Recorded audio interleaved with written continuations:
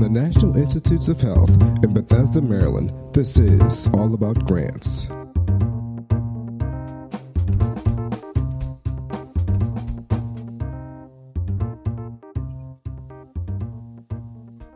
Hello, and welcome to another edition of NIH's All About Grants podcast. I'm your host, David Kosub, with the NIH's Office of Extramural Research. And today we're going to be talking about an issue that all of our funded researchers, our recipient institutions, everyone needs to know about to ensure the integrity of our science, and that's the financial conflicts of interest. And we have with us Diane Dean. She is a senior advisor to the OER's Office of Policy for Extramural Research Administration. And she'll tell us everything we need to know about FCOI. Thanks for being with us, Diane. Thanks, David. It's great to be here with you today. Great. So let's just jump right in and tell us, what's the purpose of these financial conflict of interest regulations that everyone has to deal with?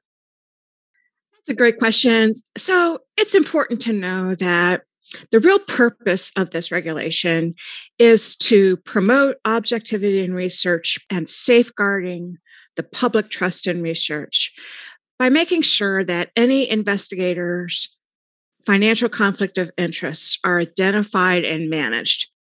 Some people think that the purpose is to eliminate FCOIs, that that's a bad thing. And I'm saying FCOI, I'll be saying that throughout this, meaning financial conflict of interest, of course. But it's not to eliminate them, because we want our scientists to have these kinds of relationships to enrich their science, but it's to identify them and manage them so that they don't become problematic. So you mentioned the investigators. Does it only apply to investigators? I guess, who does this address? Well, the regulation itself applies to institutions, and that's domestic institutions, foreign institutions, private, nonprofit institutions, all of our institutions. It applies to them when they submit a grant application to NIH or when they're funded.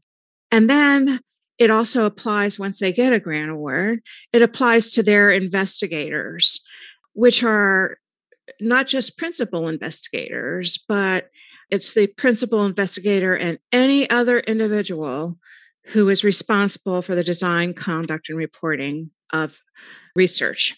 So it does not apply, however, to Phase 1, SBIR, and STTR applicants, but it does apply to the Phase 2.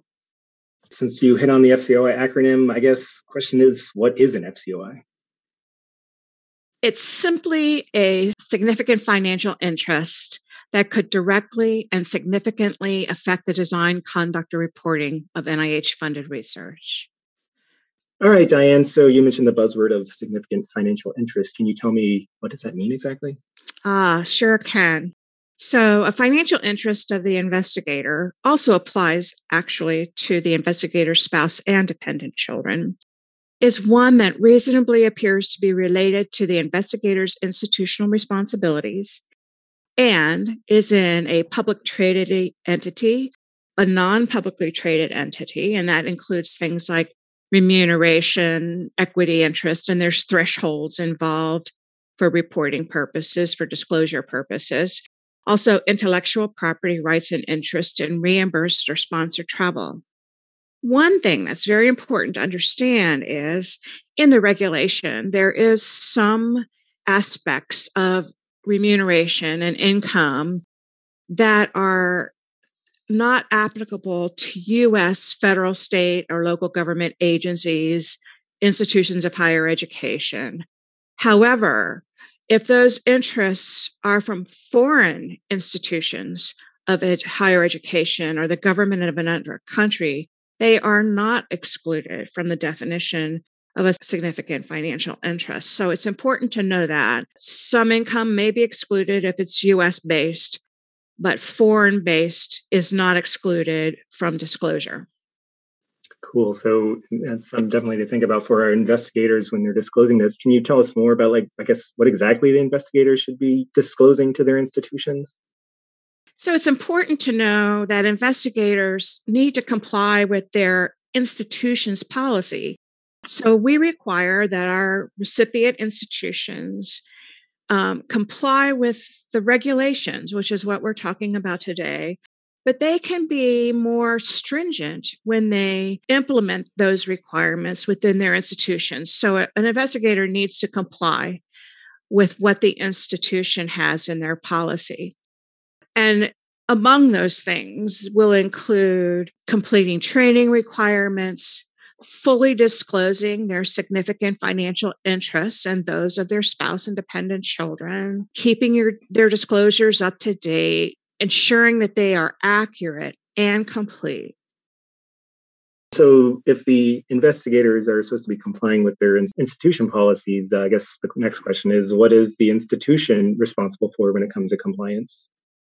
So this is really where we see a lot of the requirements is at an institutional level. And that's by design in this regulation, because the institution is responsible for identifying and managing the disclosures of their investigators, because they can then determine if there's a financial conflict of interest, knowing what their investigators' interests are, and then knowing what their research portfolio from NIH looks like. So the institution is really the core or the epicenter of the compliance responsibilities of this regulation. So one of the most important things that the institution has to do is maintain an up-to-date written enforced policy on financial conflict of interest that complies with the regulation, and make sure that policy is publicly available and posted on a website. Now, NIH recently announced in a guide notice, and I'll give you the guide notice number,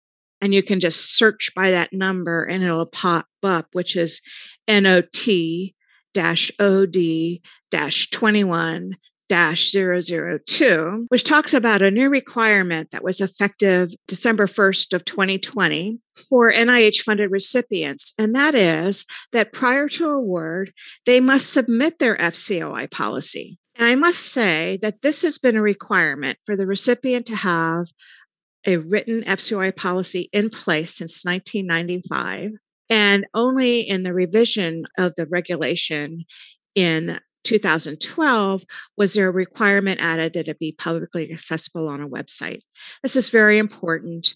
Adherence to the requirements of the guide notice that I gave you the number 2 is very important. It gives you lots of information about exactly how to do this. And non-compliance with these requirements will cause NIH to delay issuing grant awards and perhaps even taking other administrative actions that may affect your future funding. So please, please be mindful of this very important requirement.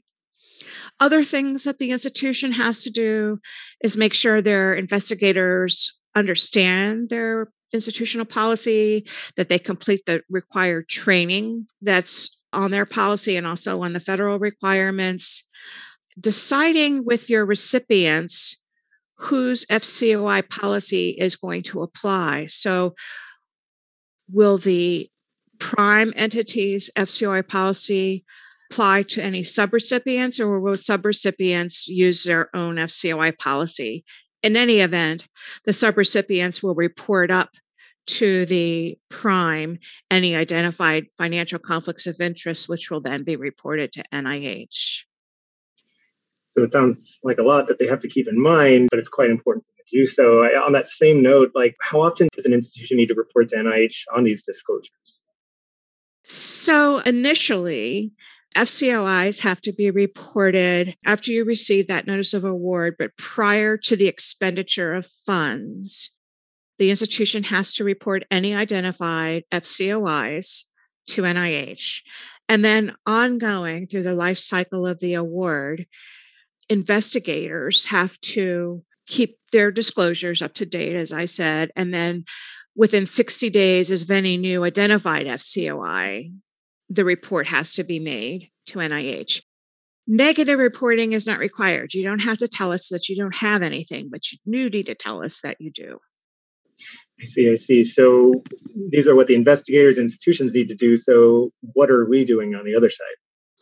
We have a lot to do on our side. We have to provide compliance oversight of the whole process. So not only do we look at our institutions to make sure that they're in compliance, not only with the requirements of the regulation, but with reporting, with managing the financial conflict of interest and all that's involved there. But we also look internally at NIH to make sure that we're upholding our end of of reviewing the reports and taking actions on those as needed. We also provide a lot of education and outreach to our extramural community because our philosophy is the more that you understand and that you know about what your requirements are, the better compliance would be. And that's a good thing for both of us. We also do a lot of activities, compliance activities. We review FCOI policies to make sure they're compliant. We do site visits. We do a lot of technical assistance where we'll work with a recipient or an applicant to answer their questions about FCOI, to help them with their policy to make sure it's compliant. We develop resources for our recipients that are available on NIH's website to make sure they have the resources they need to comply with these requirements. It definitely seems like we're not leaving anyone hanging, I guess you could say, is we're going to get the information to help them out. And you briefly touched on this in your answer to a previous question about like what happens about compliance if someone's not complying with these policies. Can you touch on that just a bit more? Sure. So generally, if there's an issue of non-compliance, we contact the institution and try to determine why this is occurring and help them by providing technical assistance to get the institution back on track. Is it a policy issue? Maybe it wasn't an issue known to the institution. Maybe it's incorrect information and training materials, whatever it is. We try to do that. For the requirements that we have well advertised and have been in place for quite some time, like I mentioned about submitting your FCOI policy, that requirement, if there is no policy submitted, we're not going to issue a grant award until the policy is submitted. We can delay the issuance of awards until we achieve compliance. And also beyond that, if there are issues, we can impose other types of administrative sanctions like specific award conditions or enforcement actions, which could affect the ability of recipients to receive future NIH funding.